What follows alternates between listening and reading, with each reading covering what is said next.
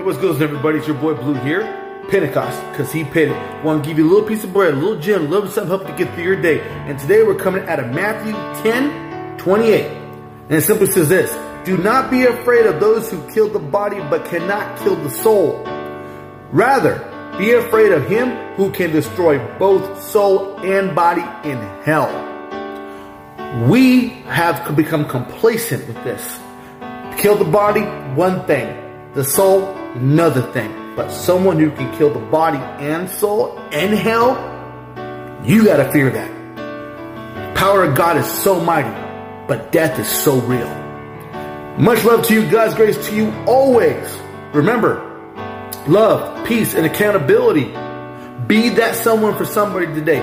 Be that caregiver. Be that brother. And always remember, Pentecost, because he paid it at all costs.